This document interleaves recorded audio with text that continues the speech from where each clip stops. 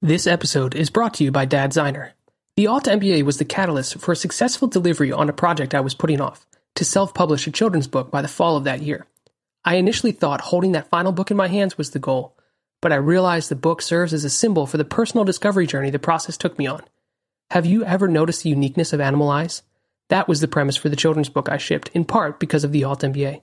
If you'd like a copy for yourself to remember what you learned to see during this amazing workshop, visit dadziner.com/eyes.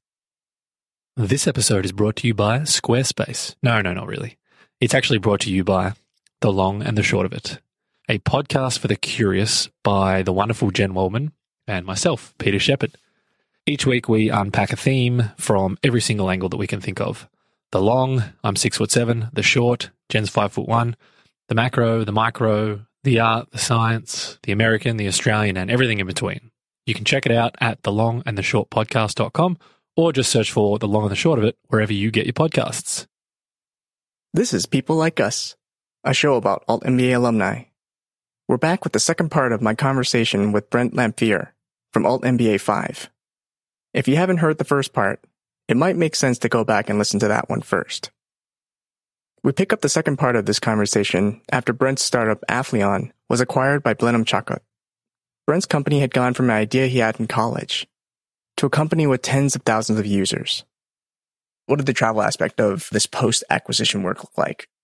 So my original deal with them was 2 weeks there and 4 to 6 weeks at home, and then 2 weeks there, 4 to 6 weeks at home. That, of course, ended up being not sustainable, and not in that I couldn't travel that much. It was that they needed me there more. So there would often be times where I would be there, 6 to 8 weeks at a time. Or I would, kind of last minute get flown over for some important meeting or for some presentation or something that they needed, where I would only go for a couple of days. Of course, tried to limit those because of the jet lag. But luckily, anytime that I needed to be there longer, my wife's company has a office in London, and they were really generous about letting her work from the London office. So, the 2 week stints, she'd be back home in San Francisco and I'd be in London. But then occasionally, if I was there for 2 weeks and they were, pushing on, can you stay for another 2 weeks or another 2 weeks after that, part of that deal would then be, they'd fly her over as well. So that ended up being a really big benefit for us, is we got to spend a lot of time, in London together and do Paris and other parts of Europe on the weekends. And made some great friends in London because of that, as we felt at home there, despite mostly living out of, either hotels or serviced apartments, and going back and forth a lot. So London kind of became our second home, and absolutely loved the city. It seems like a happy ending. What changed? We bought a house and had a lovely baby girl. The first time I had to travel and leave her at home, was really hard. And then had to do it again and again. I eventually consolidated them down to where the trips were only a week instead of 2. At the same time, my role in London was getting greater, and they were the initial plans for U.S. expansion and making a lot of investments and acquisitions in the U.S. Had kind of petered out a little bit as they were focusing on some of their UK and European business, and the kind of came to a transition point of, okay, well, Brent, if you're going to do this, we need you in London, and we'll move your family over, of course. So travel had moved from, being something that connected you and your wife to being something that kept you apart. Did you and your wife ever talk about it? Like, how did she feel about the increase in travel that your company was asking you to do?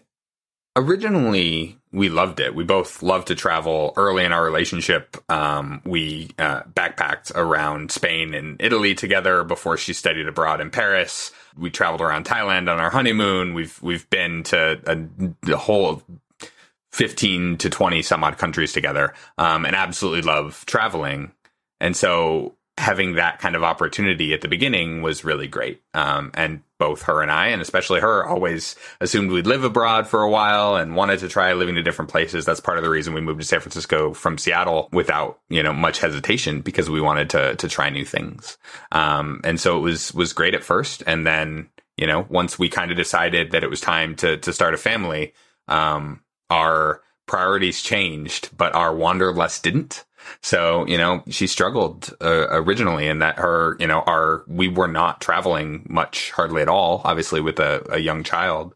And we didn't have any family nearby since we'd both moved away. So I was traveling, I still got to travel. London was still there. I still had that where my wife was, at home and trying to navigate what it means to both be a mom and still be herself. And then that was something that we struggled with together as well, going from pretty young with lots of opportunities in front of us to suddenly both needing and wanting to spend most of our time at home caring for this baby girl who needs us so much. During this time, Blenheim Chocolate, the firm that acquired Brent's company, had acquired a number of other companies. One of those companies was hosting a conference with a very special keynote speaker. So around that time, Blenheim Chocolate acquired a group out of New York that a big part of their business was putting on events. And they happened to have a keynote speaker scheduled for the next one, who was a gentleman named Seth Godin. And he had this program called the Alt MBA that he'd only run a couple of sessions of, but he claimed there was like a 95% graduation rate. And for any of us who've done anything in online education, that's just shocking, because usually it's a tenth of that, if even. And it was kind of like, okay, well, what are they doing? What's really going on here? I was like, okay, well, I kind of raised my hand. I was like, well, if we need someone to take it, maybe I could take it. My dad had always wanted to go to his workshops in New York, but living in California and just timing it had never worked out for me. So I kind of thought it would be like that. I thought this would be one of his, a virtual version of one of his in-person events. And obviously it was completely different than I thought it was going to be. And it ended up not exactly being what I wanted, but turns out it was exactly what I needed. And what did that end up being for you? So I kind of went into the Alt MBA expecting, I don't know, skills or tactics or, some sort of framework or process by which I was going to either figure out what was next for this company or how I was going to build my next company or, something like that. And what Alt MBA ended up being was a bunch of work in me as a person and as a human. And it also, Seth always says, once you see, you can't unsee. And I think it was a lot of that. And that was brought out by people in my learning groups, people in the cohort, people who, were seeing me, not just what I was saying, where I could be big and smiling and acting like I was doing really well. And instead kind of help me see kind of around the corner and hold up the mirror and say, okay, what do you really want? What's really the challenge here? And it helped unlock for me that London had become a place that I was hiding, that I could sit behind the story of being a quote unquote successful entrepreneur because I'd sold my company, but I actually hadn't been an entrepreneur for years. Right. And I actually was not doing the work that I'm either most cared about or the change I thought that I could make either the biggest impact for me or for others and for anyone that I specifically sought to serve, but was just kind of hiding in doing something I was good at, but hadn't particularly grown or challenged myself in the ways that I did, early on, in part inspired by Seth then. And it kind of got re-inspired by, Seth's work in the prompts, but then particularly in the fellow cohort mates and classmates in Alt MBA 5 who, kind of gave me a bit of the kick in the butt that I needed. And then it also helped me to be able to have better, I think, conversations with my wife about what we really wanted and how we wanted to show up and what was important to us and, all of that. And that helped me see that it was time to, say goodbye to Athleon and everything that came after in London and say thank you and move on to what was next. And what is next for you? What I have found out is that what really lights me up right now is meeting people in that space, in the same space that I've been in, where they're a bit bored or a bit burnt out or a bit unfulfilled, and helping them figure out what's next for them. So the program that I'm starting is called Next Act. It lives at decidewhat'snext.com. And its goal then is to get some clarity into what you really want and then figure out the plan of action to make it happen. I've got a framework that's been developed and I've been testing of a series of kind of coaching questions and worksheets and templates that help you get from kind of that point of like, so what's next for me? And whether that's something entrepreneurial where I have a specific idea for what I want, or whether it's I have a bunch of ideas and I'm not sure what to pick, or it's I kind of have some ideas of the future, but they feel like puzzle pieces and none of the connections are there.